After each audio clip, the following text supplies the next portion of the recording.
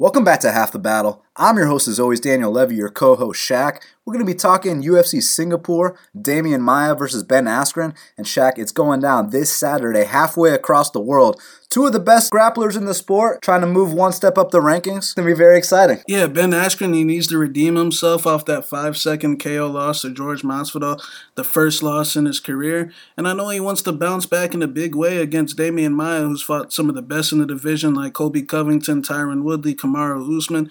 And if you can beat Demian Maia, it shows that you're a real contender at welterweight. So I know if this Ben gets this win, he puts himself right back in the title contention. If Maia can pull off the upset here, then hey, maybe Maia still got some life left. No doubt about it, and it's such an intriguing matchup because we've seen Demian Maia fight a bunch of high-level grapplers inside the octagon, whether it's Chris Weidman, John Fitch. We all remember when he fitched Fitch. I mean, we can go on forever. He's fought at least 8 grapplers inside the octagon. So this is actually the first time Ben Askren has fought a fellow grappler. I know he dominated Jiu-Jitsu black belt Douglas Lima, but this is the first time he fights a guy where his main focus is to get this fight to the mat. So it's going to be kind of interesting to see how Askren deals with someone who's got a similar goal as him. Even though Demian Maia is on the tail end of his career, this is still one of the better opponents that Askren has fought going in on paper. So it's going to be a tough test for him, and I'm interested to see how he performs. Definitely. Well, we're going to break down this whole card start to finish, but before we do that, you got to know about our sponsor, Flav CBD. To produce the industry's purest and most potent broad-spectrum CBD oil, Flav starts with 100% organic lab-tested cannabis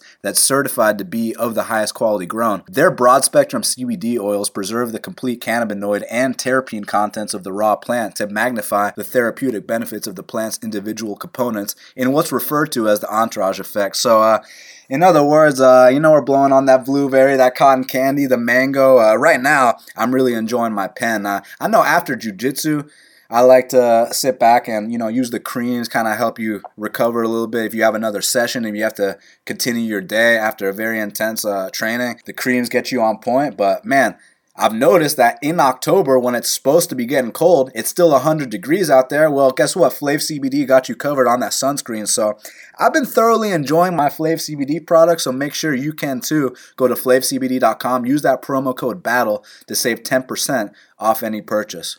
Well, Shaq, let's break down this whole card start to finish. Because first up, in the heavyweight division, we got Jeff Hughes, he's 10-2, and Rafael Pessoa is 9-1. Currently, they got Jeff Hughes minus 250. The comeback on Rafael Pessoa is plus 210. Well, Shaq, both of these guys are trying to get their first wins inside the octagon. Jeff Hughes had an unfortunate result last time with the eye poke against Todd Duffy, and Rafael Pessoa ran into a man named Cyril Gane. Who do you think gets their first UFC win here? Yeah, Rafael Pessoa is one of these guys. He's got a lot of power. He opened up. Jeff Hughes actually opened up minus 165, so a lot of actions come in on him. He, I guess, showed his toughness in the Duffy fight, but we all know that if you make Todd Duffy, if you just fight back and not go out unconscious with him, I said that, but going into that fight, that he'll most likely quit, and that's exactly what happened. So I think if that fight would have kept going, it's unfortunate because I do think Hughes would have got his first win. Now he's got a less athletic opponent. I feel like Pessoa on his local scene didn't fight anybody, fought a bunch of fat guys, wasn't really tested. He's definitely live for a knockout. It's heavyweight, but I think Hughes is slightly the better fighter, but I'm not necessarily too high on Hughes. He's slow. He's not athletic, but he's just solid. I think Pessoa just needs a lot more work, but I do think he's live for a knockout at heavyweight. So I think it is a dog or pass situation, but I'll pick Jeff Hughes for the win here. Look, Pessoa is a guy that needs a lot of work. I like some of the things I see. For a big man, 265 pounds, he's out here throwing spinning wheel kicks, so it's very exciting. Usually KO or get KO'd kind of situation with him, so that's always fun to watch. And with Jeff Hughes, it's very meat and potatoes. He's the kind of guy that gets his job done for the most part. I say that 0-2 in the UFC so far, officially 0-1-1. But what I'm trying to get at is that he's had 2 appearances, hasn't gotten his arm raised in either. So we'll see if that changes here. Former LFA champion. I simply think that Jeff Hughes has a little bit too much experience and is more developed than Rafael Pessoa. So I'm going to pick him to win for that reason. But it might actually be a dog or pass situation because I wouldn't recommend laying minus 250 on Jeff Hughes until he's really proven that we can trust him. And Pessoa, these are big boys. He does hit hard, but at the end of the day, I will take Jeff Hughes to edge this one out. Now, next up in the strawweight division, we got Alexandra Albu. She's 3-1, and Loma Lukbunmi is also 3-1.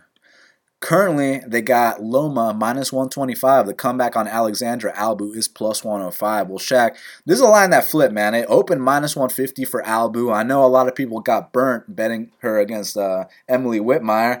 That didn't go according to plan. So now they've all put their money on someone that we've never seen before inside the octagon. Do you think the debutante gets it done here against Albu? Both these girls are 3-1. Loma, she's got a kickboxing background from Thailand.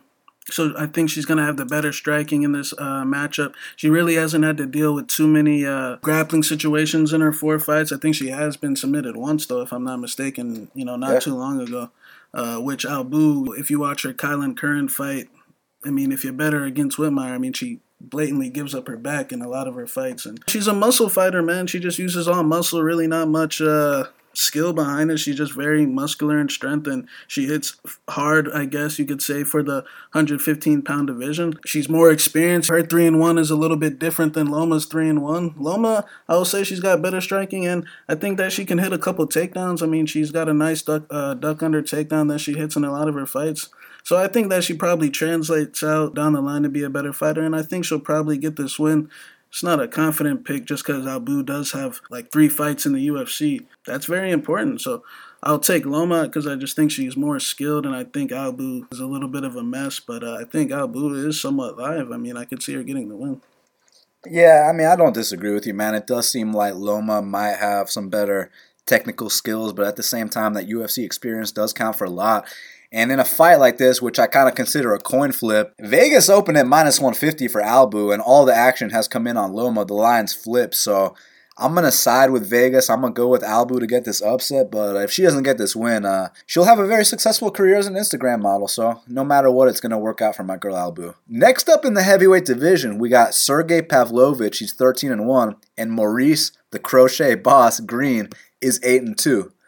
Currently, they got Sergey Pavlovich minus 235. The comeback on Maurice Green is plus 195. Well, Shaq, both guys coming off first-round knockouts. Both guys looking very impressive.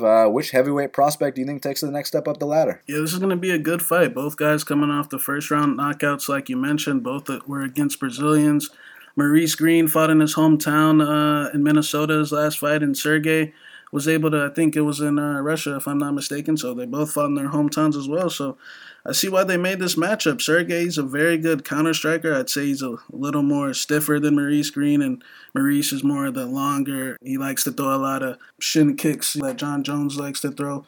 He's got long jabs. Seems like Maurice Green is progressively getting in better shape, but it seems like he has a tendency of coming out hard a little bit too early in that first round, and then might progressively start making mistakes in his boxing. And Sergey Pavlovich is a very good counter striker with a lot of power in his hands. The only question I have with Sergey in this particular matchup with Pavlovich is, I feel like I don't want to say that Maurice Green's fought the tougher level of competition, but in a lot of Sergey's fights in Russia, I mean, those weren't really contests. I mean, he had his way. He fought over him, got smashed, and Marcelo Gomes, a kid that, if you really check out Marcelo Gomes coming into the UFC, had fought nobody with a winning record before. All the dudes he fought were 0-0. He got a nice little win over Colombo. And then at least Junior Albini at one point in time had a somewhat of a legit UFC win. So Pavlovich couldn't capitalize on the mistakes that Green makes if he can extend this fight. So I think the longer this fight goes, it might favor Pavlovich, but I wouldn't count Maurice Green out, man. He's 6'7". It seems like he's getting his life in order. He's got long weapons for the heavyweight division that a lot of these guys are not used to. So it wouldn't shock me if he put Sergey Pavlovich out unconscious in that first round. But I slightly do lean Pavlovich. I do think that he might be right now, currently, just better. But I don't want to say that Pavlovich's line is too steep, because if you truly think that this guy is the real deal off his last fight, and he looked great his last fight, but Marcelo Gomes was a completely broken man, So same thing with Junior Albini. I feel like there's a chance where it's an even playing field is what I'm getting to. So I'll take Pavlovich, but for me, I think it's a dog or pass situation. Yeah, I mean, Pavlovich has kind of been a tough dude to read because, like Shaq alluded to, in those regional scene fights, it was against the opposite of stiff competition, and then UFC debut goes out there, and there's no shame in losing to a guy like Overeem, but he didn't even put up any resistance. There was no fight whatsoever. He got smoked right away. Then the very next fight against Marcelo Golm, let's just say I faded him one fight too soon, and I think here against Maurice Green, this might actually be a decent spot to pick against Pavlovich, because this kid Green, while I think Pavlovich is overrated, I think Green is underrated, because he had this whole thing on The Ultimate Fighter where the guy was smoking cigarettes and drinking alcohol, and that image of him kind of carried over to his UFC career, where people still think he's that bum from The Ultimate Fighter. But actually, it seems to me like he's turned things around, because the kind of performances I've been seeing, it's like a new school Travis Brown. And I'm not talking about Travis Brown that gets knocked out every fight either. I'm talking about the Travis Brown that was out there knocking out Josh Barnett, knocking out Alistair Overeem. Not saying Maurice Green's going to go out there and have that kind of career, but he definitely seems to me like someone you got to look out for. You don't have to see 6'7" heavyweights, and he actually knows how to use his height. This isn't a Stefan Struve situation where you're begging for the guy to throw jabs and front kicks. Maurice Green does it, so there's always a chance Sergey Pavlovich, who's a very hard hitter himself, comes out here and knocks him out. But at these kind of odds, it is a dog or pass situation, and I will take the dog. I'm going to take the longer Maurice Green to come out here and upset Sergey Pavlovich overseas in Singapore. Now, next up in the featherweight division, we got Enrique El Fuerte Barzola. He's 16-4, and Movsar Evloev is 11-0. Currently, they got Movsar Evloev minus 175. The comeback on Enrique Barzola is plus 155. Well, this is a great fight, Shaq, because not only do you got two of the best wrestlers at 145 pounds, but both guys are very hype prospects. And Enrique Barzola, it kind of seems like the steam has kind of gone off his name a little bit. Now it's kind of going towards Evloev's corner. People seem to love this kid Evloev, and for good reason. I mean, when we talk about relentless takedown attempts, you talk about Movsar Evloev. When this guy wants to put you down on the ground, you might stuff the first, you might stuff the second, you're not going to stuff the third. And when he does get that third, you're not getting back up from bottom either. And if you do, it's a reshot right over again. So it's mat return after mat return with this kid. I think he's the real deal. And Enrique Barzola got away with pushing this pace against so many of these guys, but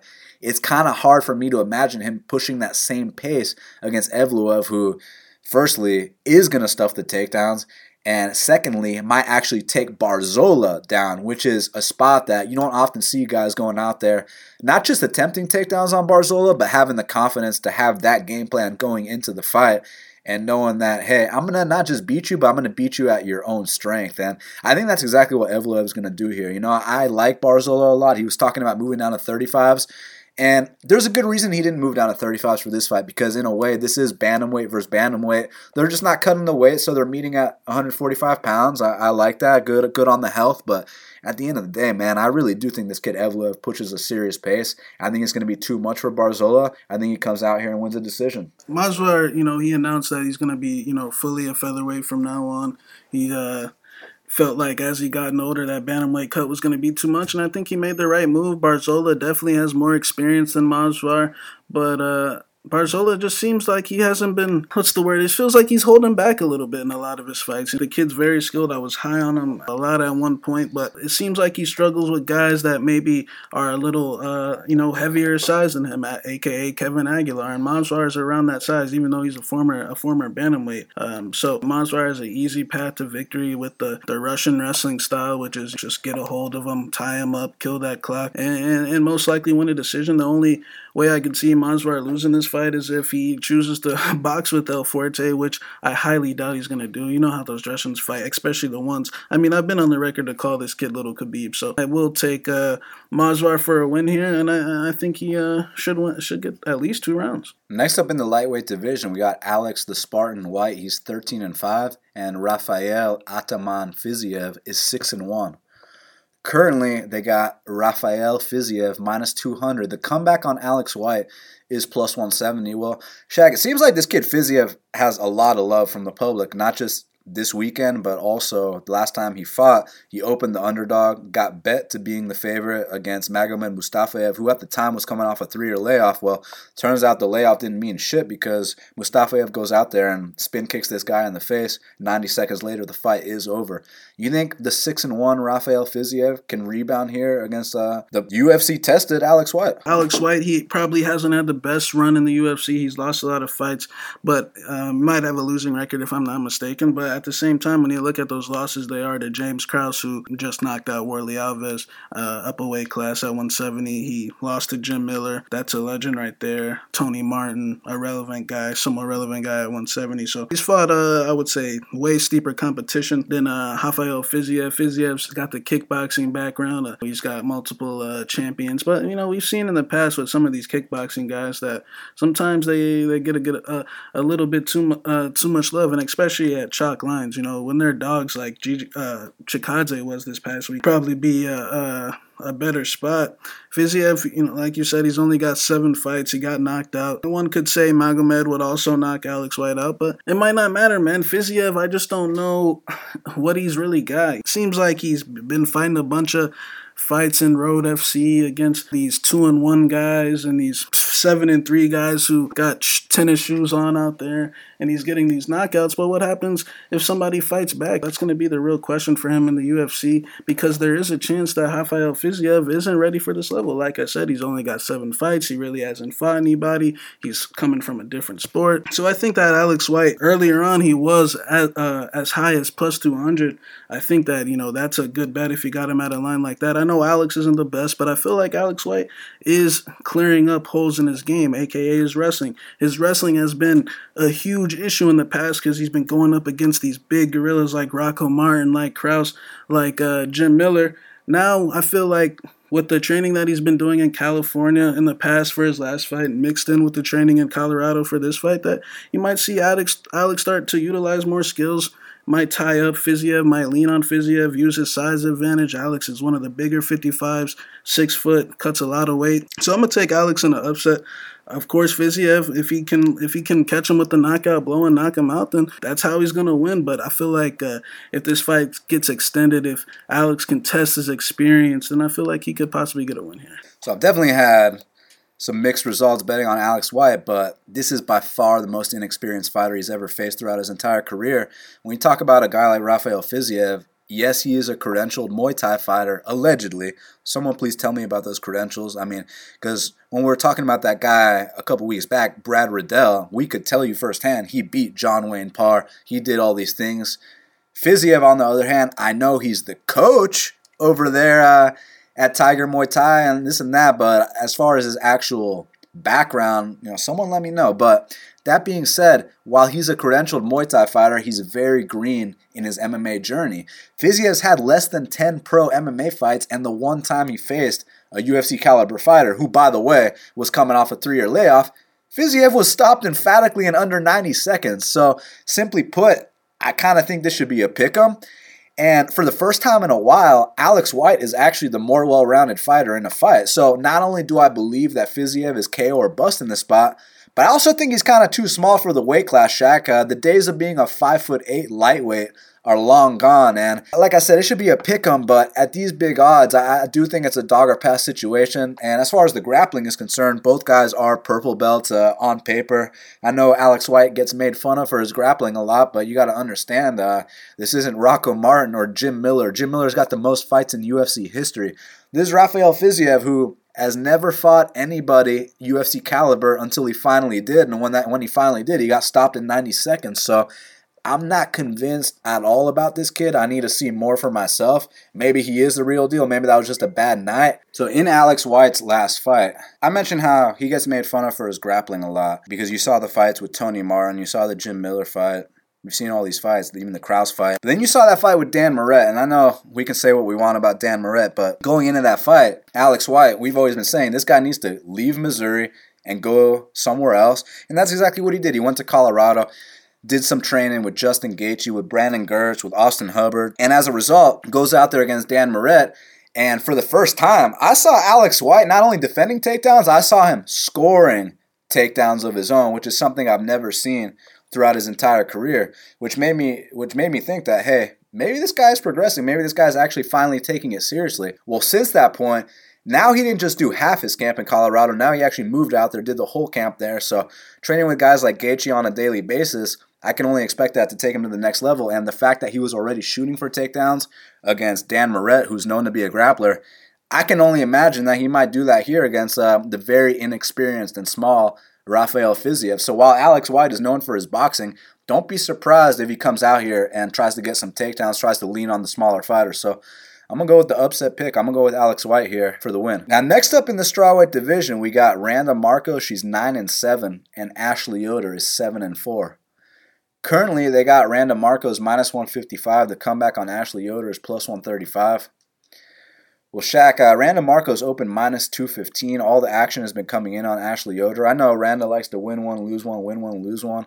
She's coming off a loss, so you think the trend continues here, or do you simply think this is a case where Randa Markos is just way more experienced than Ashley Yoder? She opened up minus 215. Randa Markos, when you look at it on paper, has fought considerably the better competition. Marina Rodriguez, Grasso, Carla Esparza, Felice, Tisha, finished Angela Hill, who Yoder lost every round to. I mean, she's fought the way better competition. I mean, Yoder's been in there with her best opponents, probably Mackenzie Dern. And as we found out, Mackenzie ain't all that. I think that Ashley Yoder, yeah, she probably is a lot, just because it is a strawweight fight, the possibility to play out close. The thing with Ashley Yoder is I just feel like, I don't want to say she holds back, but I just don't think that, I don't want to criticize her toughness, but I just don't think she's the toughest girl. I'm not sitting here trying to say that Randa Markos is the toughest girl either, because Randa at times has shown to be a mental mess.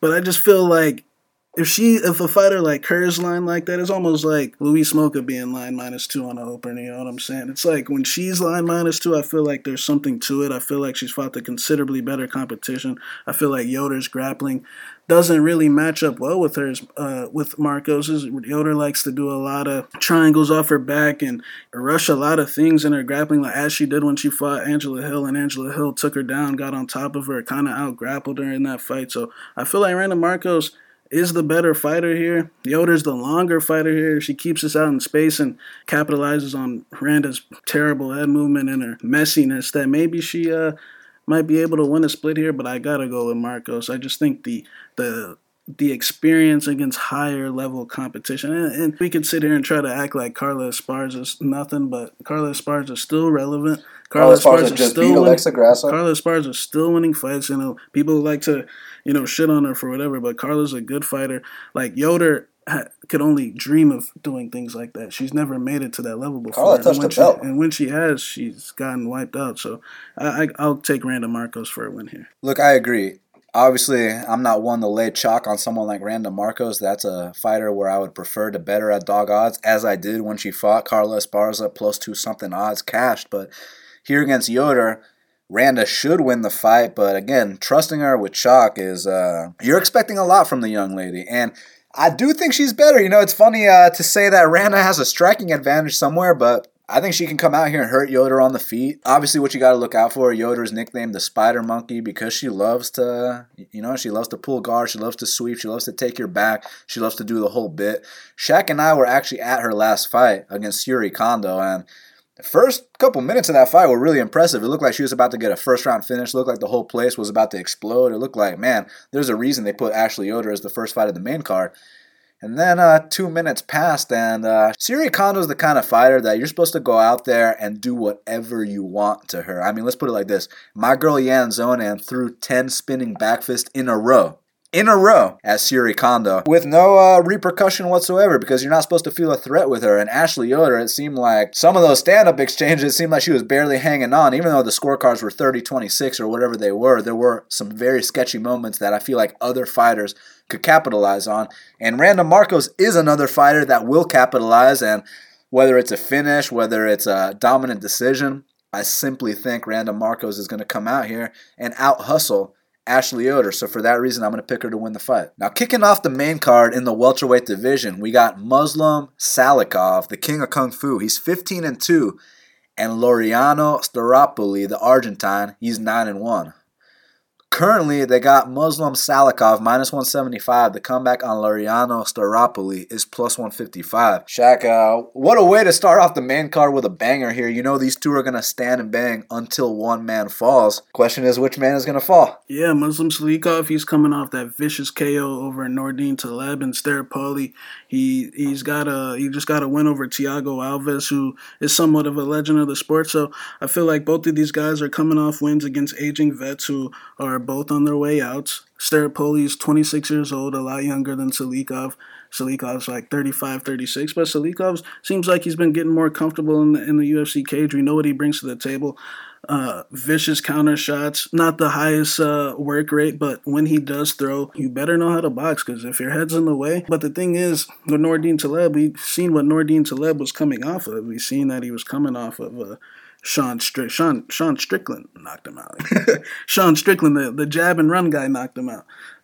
And Claudio Silva, that was another brutal finish that he was coming off of. And we saw in this Prepelec fight that the guy is, honestly, he's 40 years old, man. He's, on his way. No exaggeration. At least my boy's smoking blunts on IG, though. Yeah, the guy, Nordine, had a good run. He overachieved, and, it is what it is. And he'll move on and do good things in his life. So I can only put so much. I mean, he was the underdog, Salikov, in that fight. So I guess I'll give him his due credit, but I bet on him, so it was something I was expecting.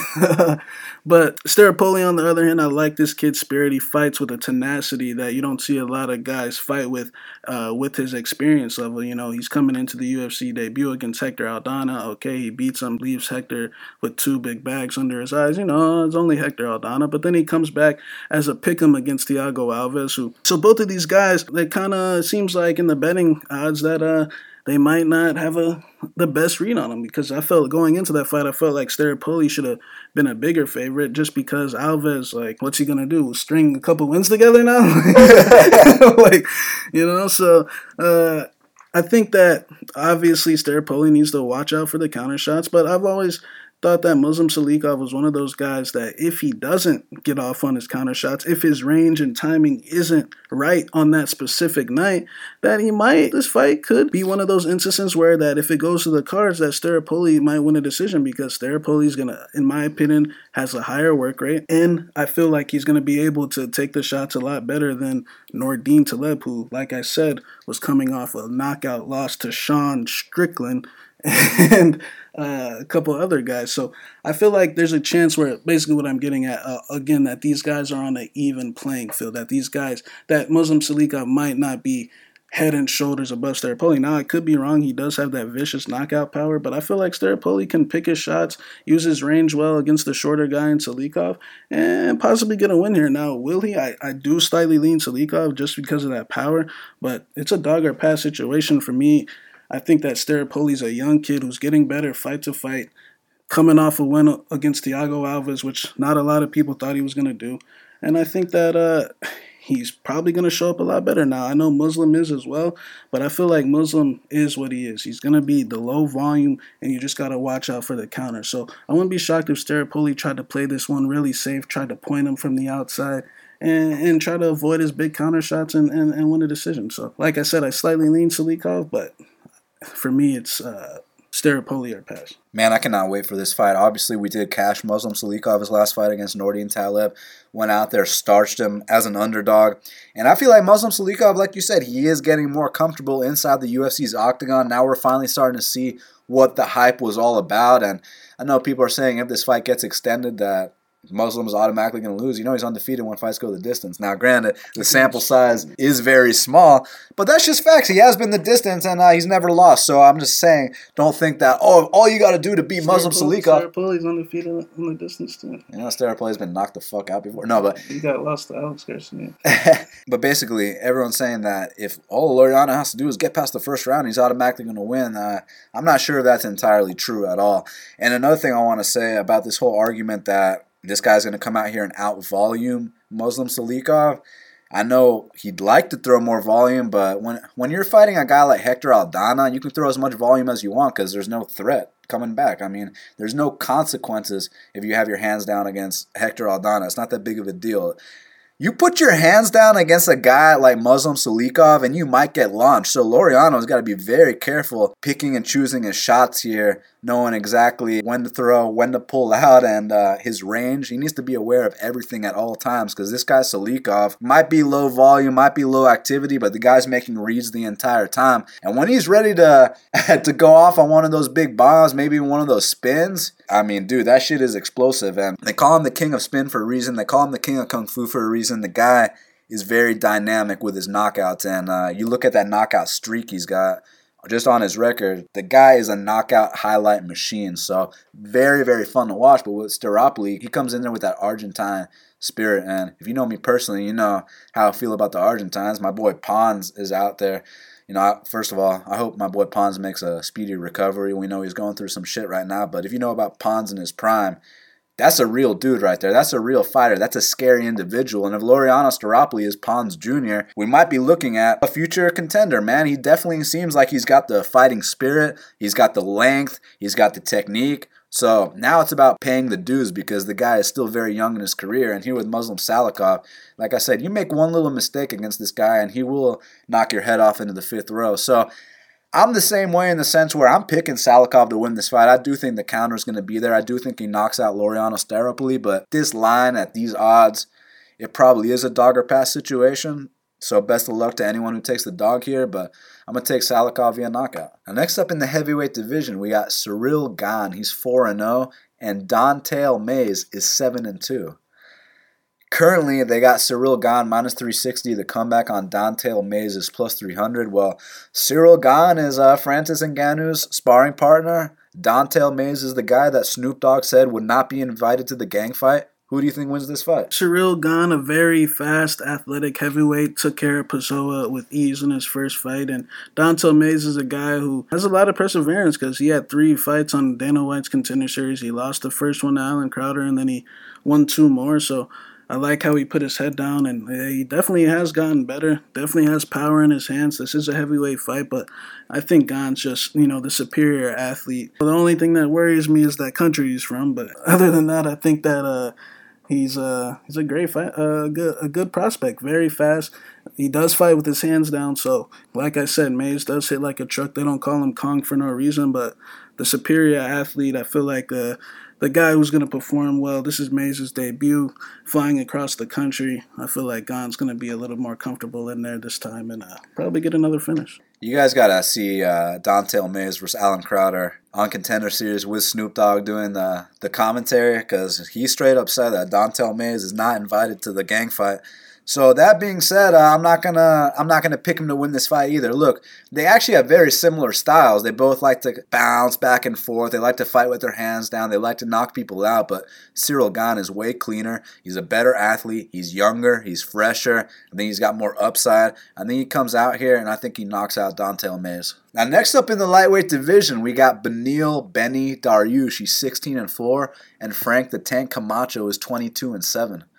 Currently, they got Beneil Dariush minus 160. The comeback on Frank Camacho is plus 140. Well, Shaq, both guys coming off impressive wins. Dariush finished Dober via submission. Camacho finished Dober's former brother-in-law, Nick Hine, via strikes. If y'all know the backstory there, wink, wink. But who you got in this one, Dariush or Camacho? Yeah, this is a great matchup. Dariush coming off that submission win over Dober and the prior win to Thiago Moises. And before that, he was on a rough stretch. I mean, it's definitely an obvious decline after the Edson knockout. Followed with that Dunham performance in which he was lined north of a 2-1 favorite and didn't really perform like it. Then that Hernandez KO loss, which I guess not a lot of people were expecting. And then he had the two wins. So, I'm guessing he's feeling back on track, back to, I guess, quote unquote, his old days. And Camacho is a guy where he actually he's one of the few guys that his first run, look, some of those losses, kind of like what I did with Nico Price, at least going into his last fight. Some of those losses, he got knocked out against Jeff Neal, but let's just be honest, Beneil's not capable of that. And he's been fighting a lot bigger men. He's been fighting the likes of Li Jingliang, the guy that beat Elizeu finished Elizeu Zaleski dos Santos. So man, Camacho, when you really look back at it, man, has had a very tough road, and I feel like now that he's got his weight situation in order, the back and forth fluctuations, not really having a home like of where you're really at in your career, it was just kind of messy, sloppy. Now he moved to Team Oyama, and I feel like he's going to be one of these cases where his new camp gives him a little bit of life. And Dariush, I feel like he's had a good run. He's achieved a lot of things in his career at 155 pounds. Great fighter, amazing black belt. His boxing's a big liability, and Frank Camacho has the size and the pressure to kind of draw out Beneil's bad mistakes in his boxing. Beneil, he leaves his chin up in the air.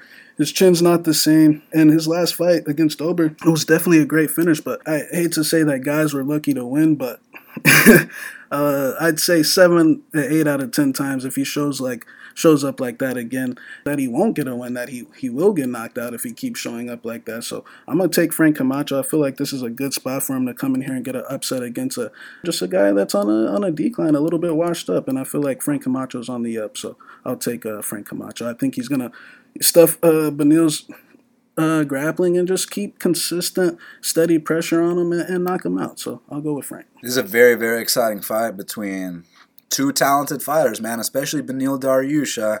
Back in the day, prior to his UFC career, he was known for his jiu-jitsu, and I mean, he even had a very, very close match with Kron Gracie. And I'm not talking about an MMA, I'm talking about with the gi on at the black belt level. So Beneil Dariush is no slouch. And then you look at the guy's resume. I mean, we don't even got to read off all his wins. We're talking about Carlos Diego Ferreira, Tony Martin, Jim Miller, Michael Johnson, Vic, Rashid, Drew Dober. So Beneil's been in there, and he's beat a lot of top guys. In my opinion, Beneil was top 5 in the world at one point, because when he fought Michael Johnson was ranked number 5 in the world. I was there in Nashville. Beneil won that fight. But since everyone said it was a robbery, Beneil never got the credit he deserved for beating the number 5 guy on planet Earth. So at one point, I considered Beneil Dariush to be a top 5 guy. But a lot has changed since that point, obviously, because the way Beneil fights like a man. And when you fight like a man, that means that when you don't get the win, sometimes you're going to get knocked the fuck out, and that tends to happen to Benny from time to time. You know, just ask Hernandez, ask Barboza. And in the Barboza fight, he was coming on pretty strong for the first 7 minutes.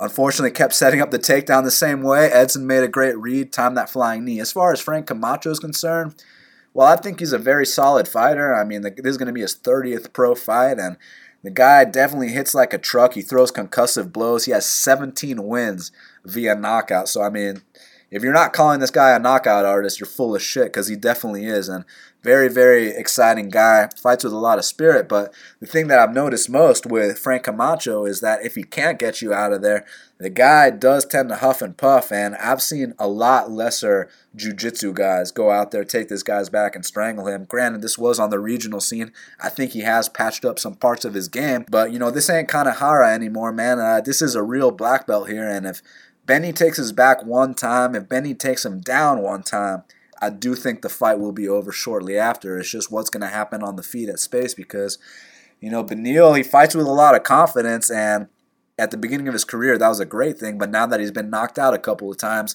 it's not the best. He doesn't take a shot like he used to. That has to be acknowledged. So Frank Camacho is definitely live for a knockout here, but man, just like there's a gap in durability, there's a big gap on the mat as well. And that's where I think Dariush has a big edge. And Master Hoffa is talking to him the right way, which he did his last 2 fights, because he's been getting back to his jiu-jitsu roots. He's got to know, hey, don't give this guy the one chance he has to win by standing and banging with him. And you might go in there and stand and bang with him anyways, because you know the way Benny fights. He fights with a lot of pride. But if Master Hoffa and him have a good game plan here, go back to the way they fought Jim Miller, tie this guy up, take him down, rinse and repeat, whether it's a 3-round decision, whether it's a submission, I'm going to go with Beneil Dariush here to get it done. Co-main event of the evening in the lightweight division. We got Michael Blackout Johnson. He's 19-14. Holy shit. He almost is 500, Shaq. Taking on Stevie Braveheart Ray, who's 22-9. Currently, they got Michael Johnson minus 310. The comeback on Stevie Ray is plus 255. Well, I mean, every time we break down a Michael Johnson fight, it's the same thing. On his best day, this guy knocked out Poirier. This guy beat Ferguson, beat Barboza. On his worst day, he's out here losing to guys like Reza Madadi. So Is Michael Johnson going to have a good day here on Saturday against Stevie Ray? Yeah, this is a good fight. Michael Johnson beat Dustin Poirier, Ferguson, Barbosa, etc. But at the same time, he's lost to Miles Jury, Reza Madadi, Elkins, Sass. I mean, the list goes on. Ted Worthington. The list Jonathan Brookins. Jonathan Brookins. The list goes on and on. So if Michael's fighting someone that is good, he's probably going to beat him. If if he's fighting someone that sucks, he might lose. But nah. But Stevie Ray, I feel like Stevie Ray is pretty much a journeyman at this point. I mean, they're both journeymen at this point. But Stevie Ray, anytime he's fought anything, remotely near the rankings, he's gotten absolutely wiped out. Leo Santos, Paul Felder, those were his two, somewhat ranked opponents, and he got wiped out in both of those, which pretty much says that this guy is nowhere near a top 15 caliber fighter. Michael Johnson at least was. I think that Michael Johnson at 45 and 55, he should be better at 55s.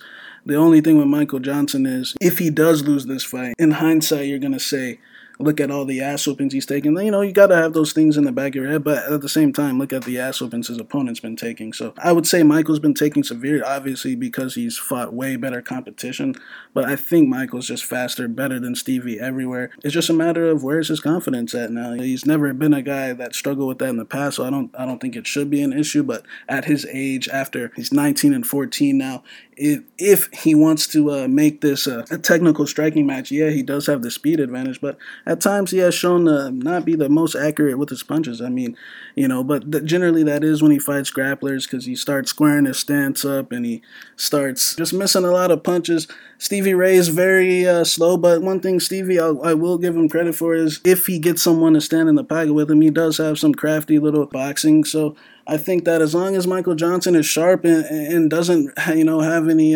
confidence issues off that Josh Emmett knockout, and which is, don't forget, his opponent just got knocked the fuck out too, that he should win this fight. So I don't put anything past Michael, but I think that he will win this fight. I feel like he's the better fighter. He's always been the better fighter. Stevie Ray is progressively just probably not going to be UFC level, so I will take Michael Johnson. Yeah, look, since about 2013, the only guys that are coming out here and beating Michael Johnson are all ranked fighters. Now, that being said, the biggest edge I think he has here, and the reason why he's a 3-1 favorite, is because the speed difference is huge.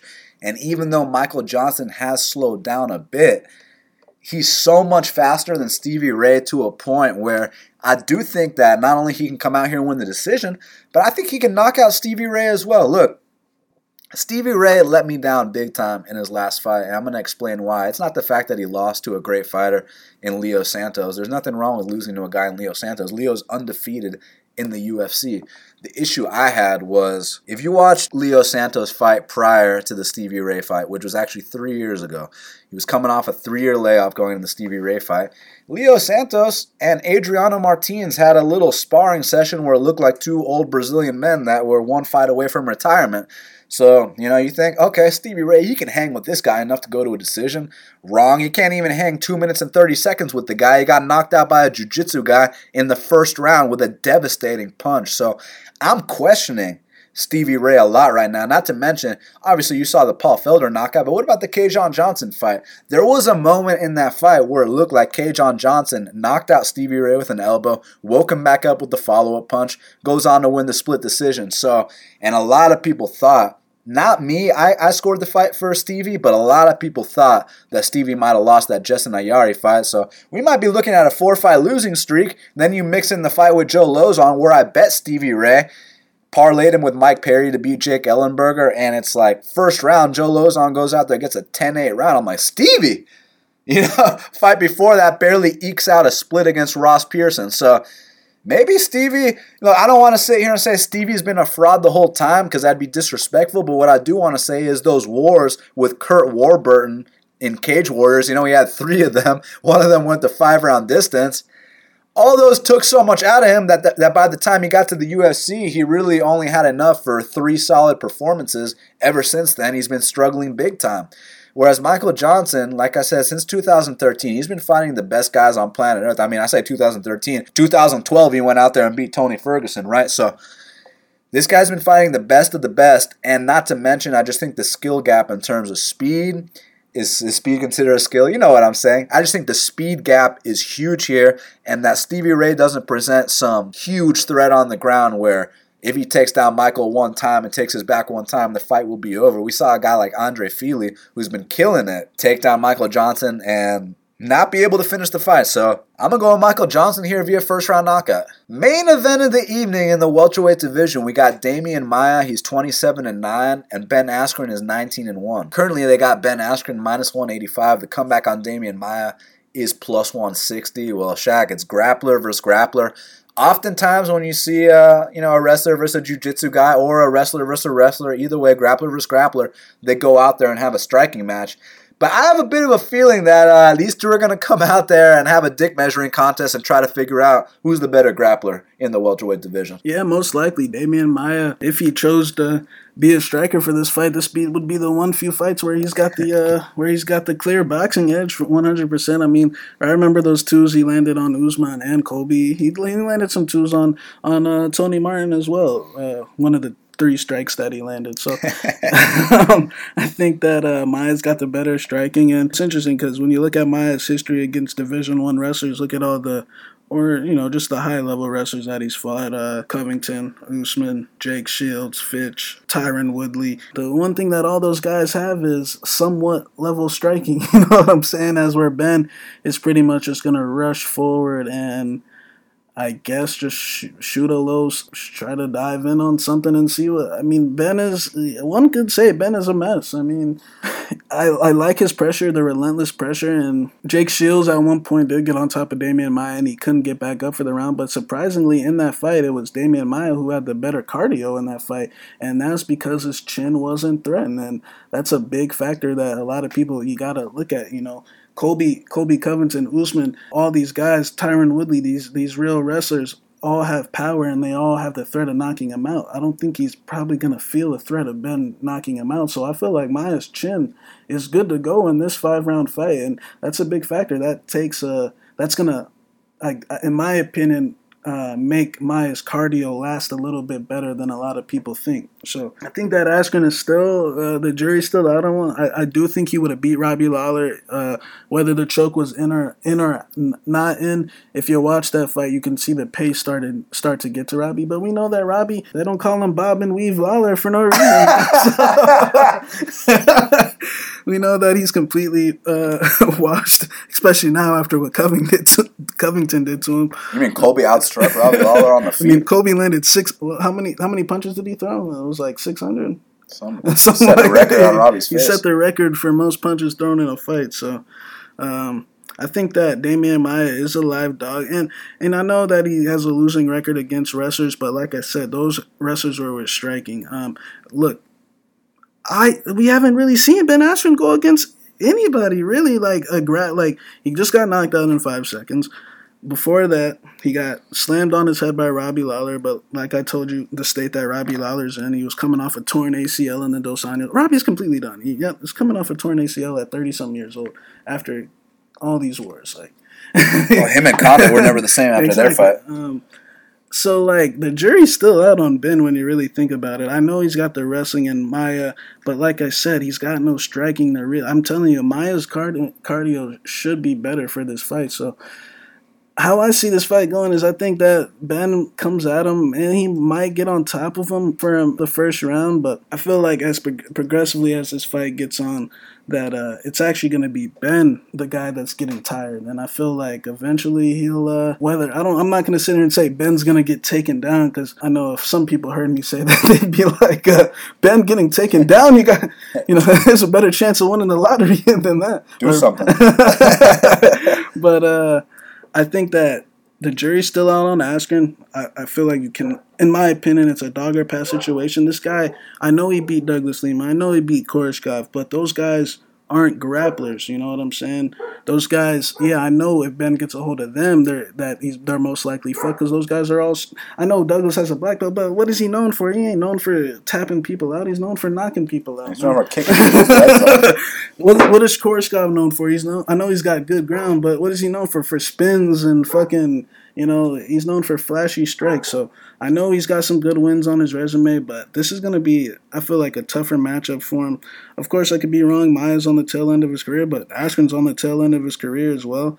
Askren's actually retired before. He's actually retired before, and a lot of people can't forget that there was a one point where there was years after the Alex Akin fight where Ben wasn't getting challenged. I know he fought Sapo Santos, but Luis Santos is an old Brazilian man, so is Damian Maia, but Damian Maia can still show you that, hey, I can still come out here and tap out Lyman good in the first round, and I know Lyman... Someone that Ben Askren dominated a long time ago. Yeah, I'm sure Ben beat Lyman too. Ben's like, I beat Lyman 10 years ago.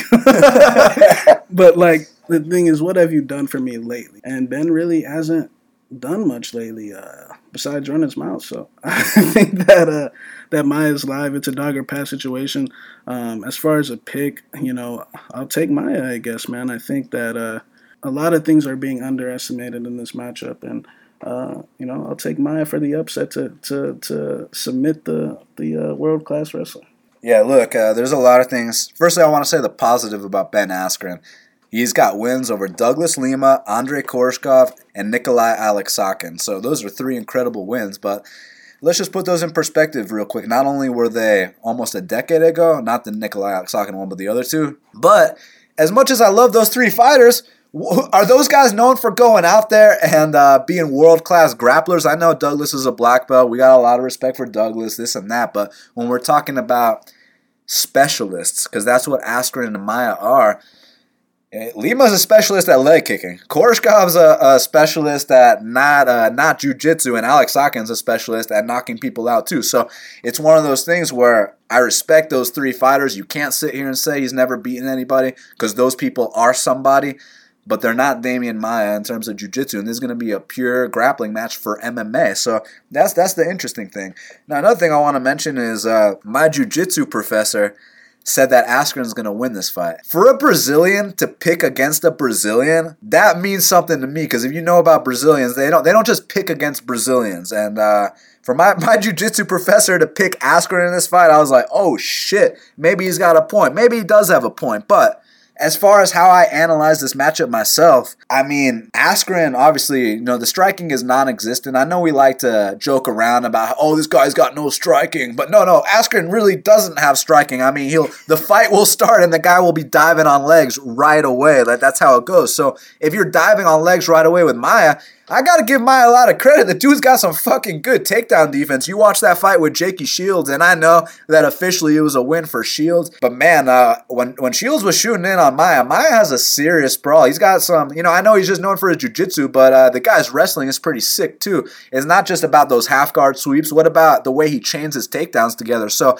I think this is going to be a real serious fight. I don't think it's just going to be a walk in the park for Ben Askren. And then you see this kind of line where it's almost 2-1 for a guy who really hasn't proven shit inside the octagon. He proved a lot over in Singapore. He proved a lot over in Bellator back when they were on MTV2. But since the time when he's retired, I haven't really seen much. I haven't seen what I want to see. Now, as far as the Robbie Lawler fight is concerned, I'm not going to be one of those people that says that, oh, Robbie won that fight. No, Robbie didn't win shit. Robbie was teeing off on the guy, and then Robbie gets taken down after he was teeing off on him, then Robbie gets caught in a bulldog choke. So you're telling me Robbie won that fight? Robbie didn't win a fucking thing. You can give Askren all the credit he wants. Even if Herb Dean didn't step in and stop that fight, Askren would have went on to grind the guy out or submit him with something else. So in my opinion, Askren clearly won that fight. There's no controversy. Yeah, he got smashed on. He landed 0 significant strikes. Those are all facts. But who got their arm raised? Ben Askren. So you got to give him credit for that. But the next one, I mean, we can sit here and say it was only 5 seconds, but he was out longer than the fight lasted, right? He was out for longer than 5 seconds, right? So I'm not sure how he's doing. And one thing about Maia is he's not known for his striking, but I'll tell you what. When he throws that straight left, when Damian Maia starts to believe in his boxing, the guy can actually throw pretty damn hard. I don't know if you guys recall that fight against Mark Munoz back in the day, but Damian Maia was teeing off on him in that first round. Then you fast forward to the fight against Jake Shields, and in that 4th and 5th round, there were some moments on the feet where my boy Maia was getting off on some combinations. He was getting hood with Jake Shields in those later rounds, so It's a very tough fight to call, but because it's a tough fight to call and there's such a wide line, I'm going to go with the dog as well. I'm going to go with Demian Maia. We'll see what happens. I'm very intrigued. I'm going to go with Demian Maia here to beat Ben Askren. And now we got to hit up Kyle Marley for the Big Marley Minute. And joining us now on the Big Marley Minute is Big Marley himself. Kyle, is going down very late in the morning, or very early, should I say. Two grapplers, Ben Askren and Demian Maia, are going to throw down. How's it going? Yeah, not too bad. Not sure how excited I am to wake up at 5 a.m. for this card, but there's money to be won, so let's try to win it. And let's get right down to business, man, because oftentimes when you get two grapplers, they become strikers in there, but I have a feeling this will be an MMA grappling match. How you see it going down and who you picking? Yeah, see, I'm not exactly sure how this one's going to play. I feel like Askren has to go for takedowns. I think Maia's the better striker here. But I see Askren just laying in Maia's guard for 25 minutes. Or, I mean, maybe he can wear Maia out, finish him late. But I don't see a whole lot of action in this fight. And I don't know how worried we should be from Maia on the bottom here. I don't see him getting takedowns himself. So I just think Askren's the guy I'd rather be playing here. But this could be a main event we can skip. I mean, if Askren's laying in his guard, just throwing little punches, not getting counted as significant strikes, I don't see him advancing position too much. Maybe he doesn't score highly, especially if he doesn't finish. So this is one I'm not too sure about, and I definitely am not going to stack in cash. I think it's either avoid the main event in cash, or for me, probably just solo Askren. But yeah, I'm gonna go ahead and take the wrestler here, the younger guy, and I think he wrestles his way to a victory. Kyle, in the co-main event, I guarantee this fight will deliver action. You got Michael Johnson taking on Stevie Ray. And look, both Shaq and I picked Michael Johnson to win this fight. We think there's a huge speed advantage there. But here's my question for you, Kyle.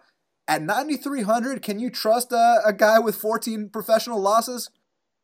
Man, it is a high price to pay here. I agree, though. I do think he's the pick for this fight, and I do feel good about him getting the win. So I think he's probably better off as a cash game play. Just take the win and not really worry about how much he scores. But, yeah, I don't know how much I'll click on him in GPPs because I don't love his upside. But he is the pick to win, so I don't see me going to Ray either. So Johnson for cash, or probably just mostly fade in GPPs for me. So you're saying you're not going to have any exposure to Stevie Ray here? Yeah, probably not. I don't see me making a whole lot of lineups this week. It's only 15K up top this week, so I'm not going to go at it too hard, so I don't think he makes my player pool.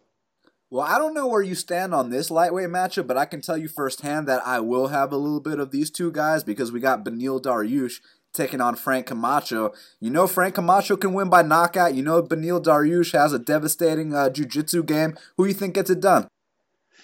This is one I like both sides of, but I really don't love a ton of dogs on this card, so I'd prefer the Camacho side if he can keep it standing. And I think he's live in this match. He throws enough to score 7,800. If he gets 100 points, he's going to be on the nuts. So I definitely like Camacho here, but I think Dariush has a big advantage. He can get the fight to the ground. And if he does in the first round, he might get a finish, and not a lot of people are going to be on him. So I like him too, but I'm going to lean with the underdog here. I think I'm going to pick Camacho to get it done. Hopefully he can stuff takedowns and just get a win. And I think any win from him is going to pay off 7,800. So in the heavyweight division, you got Francis Ngannou's main sparring partner, Cyril Gane, taking on Dante LeMays. And I have a feeling this one's going to end in the first round. You feel the same way? Yeah, first or second for sure, but I like Gane a good bit. He looks like the real deal to me. So I'm excited to see him get in there more and more, and hopefully he does get this done quick so he can get back in there again. He's going to be one of my favorite plays on the card. Give me Gane by, first round knockout. Another one with knockout potential is opening up the main card because you got Muslim Salikov taking on Laureano Staropoli. Both these guys fight with a lot of pride. It's Russia versus Argentina. You know for a fact that concussive blows will be thrown throughout this bout. The question is, are you going to stack these guys, or are you just going to take both guys in separate lineups? No, I'm definitely not going to stack this one. I don't think there's going to be enough potential for the whole fight to score highly. But this is another one where I kind of like the underdog. He might be able to pull it out just from volume alone if he can go for takedowns. We know Salikov doesn't have much on the ground. So I kind of like Starpoli here, but I don't know what his ceiling is. Salikov probably has the higher ceiling for that first round knockout potential. So it's one I don't mind either side, but if Salikov doesn't get the knockout, it's going to be hard for him to pay off the $8,600 price tag because he just doesn't throw enough volume. So for me, I'd rather take the dog if I'm just making one lineup here. Well, Kyle, that's why you are the DraftKings guy for Half the Battle. Is going down Saturday in the AM from Singapore. They can follow you at Big Marley 3. Your bets and your write-ups are available at bestfightpicks.com. Yes, sir. Hopefully we get a hot streak going this week. And if I wake up at 5 a.m., hopefully we got a good card for us as well. Good luck, everybody. Well, Shaq, before we talk about the fight to watch and the fighter to watch, we just got to remind them to visit our sponsor, Flav CBD, at flavcbd.com. Use that promo code BATTLE to save 10% off any purchase. Let them know we sent you, and let us know what you think about these Flav CBD products, because I'm fucking loving them. flavcbd.com. Use the promo code BATTLE to save 10% off. And Shaq, let's talk about this fight to watch and the fighter to watch. So what is the fight to watch for UFC Singapore?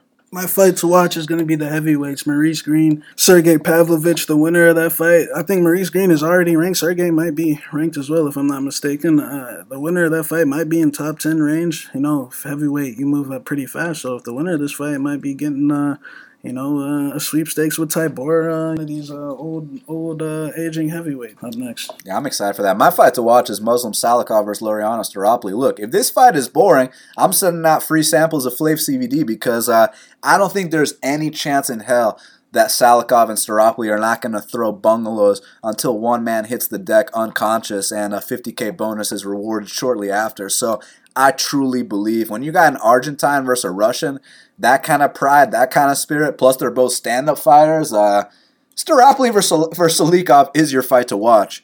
Well, Shaq, who's the fighter to watch for UFC on ESPN Plus 20? My fighter to watch is going to be Cyril Gane, the heavyweight division. I hear he's Francis next big star outside of Francis Ngannou. I heard he's Francis Ngannou's training partner, so I'm interested to see how he performs against somewhat of a step up in competition. So if this guy wins his fight, I was hoping that he could get the Hardy fight, but Hardy's fighting Volkov now. But man, can't wait to talk about that one. Yeah, so Cyril Gane's my fighter to watch. My fighter to watch is Movsar Evloev. Look, this is a guy who Shaq called Little Khabib. I've seen him on the regional scene. This guy is relentless with his takedowns, and he could really become something here in the UFC featherweight division. Initially I thought that the guy was going to compete at bantamweight, but he's so dominant with his takedowns. The way he chains them together and his top control, the relentlessness. You get back up, all of a sudden it's going to be a mat return right again. This guy is very, very confident, and I think he brings something special to the division. We haven't seen an elite specialist like this in bantamweight for a very, very long time. At featherweight for a very, very long time. I know we can talk about the Ortegas and this and that, but this is a different situation. This is more along the Sambo ways. This is a serious Russian here in the featherweight division, and I'm very intrigued to see what he does. So for that reason, Evloev is my fighter to watch. Well, Shaq, we did it. It's going down this Saturday, early in the morning in Singapore. They can follow you at MMA Genius 05. They can follow me at Best Fight Picks, our Instagram, Best Fight Picks Official, Shaq's Instagram, ShaqBFP. Our bets are available at bestfightpicks.com. Use that promo code FORTUNE to save 10% off any package. Our sponsor, Flav CBD, go to flavcbd.com. Use that promo code BATTLE. We want to thank all the fans so much for all your support. Subscribe to Half the Battle on iTunes, SoundCloud, YouTube, Stitcher, Spotify, iHeartRadio, Music Radio, all the spots that we are available. We really appreciate you. We promise you we're going to get back on that the fan questions for next week, because next week is the big fight. Next week is Masvidal versus Diaz, so we're going to have a long episode. We're going to have a nice little 2-hour episode. Sit back, answer all your questions. We want to thank you guys again for your support. And until the next time, let's cash these bets.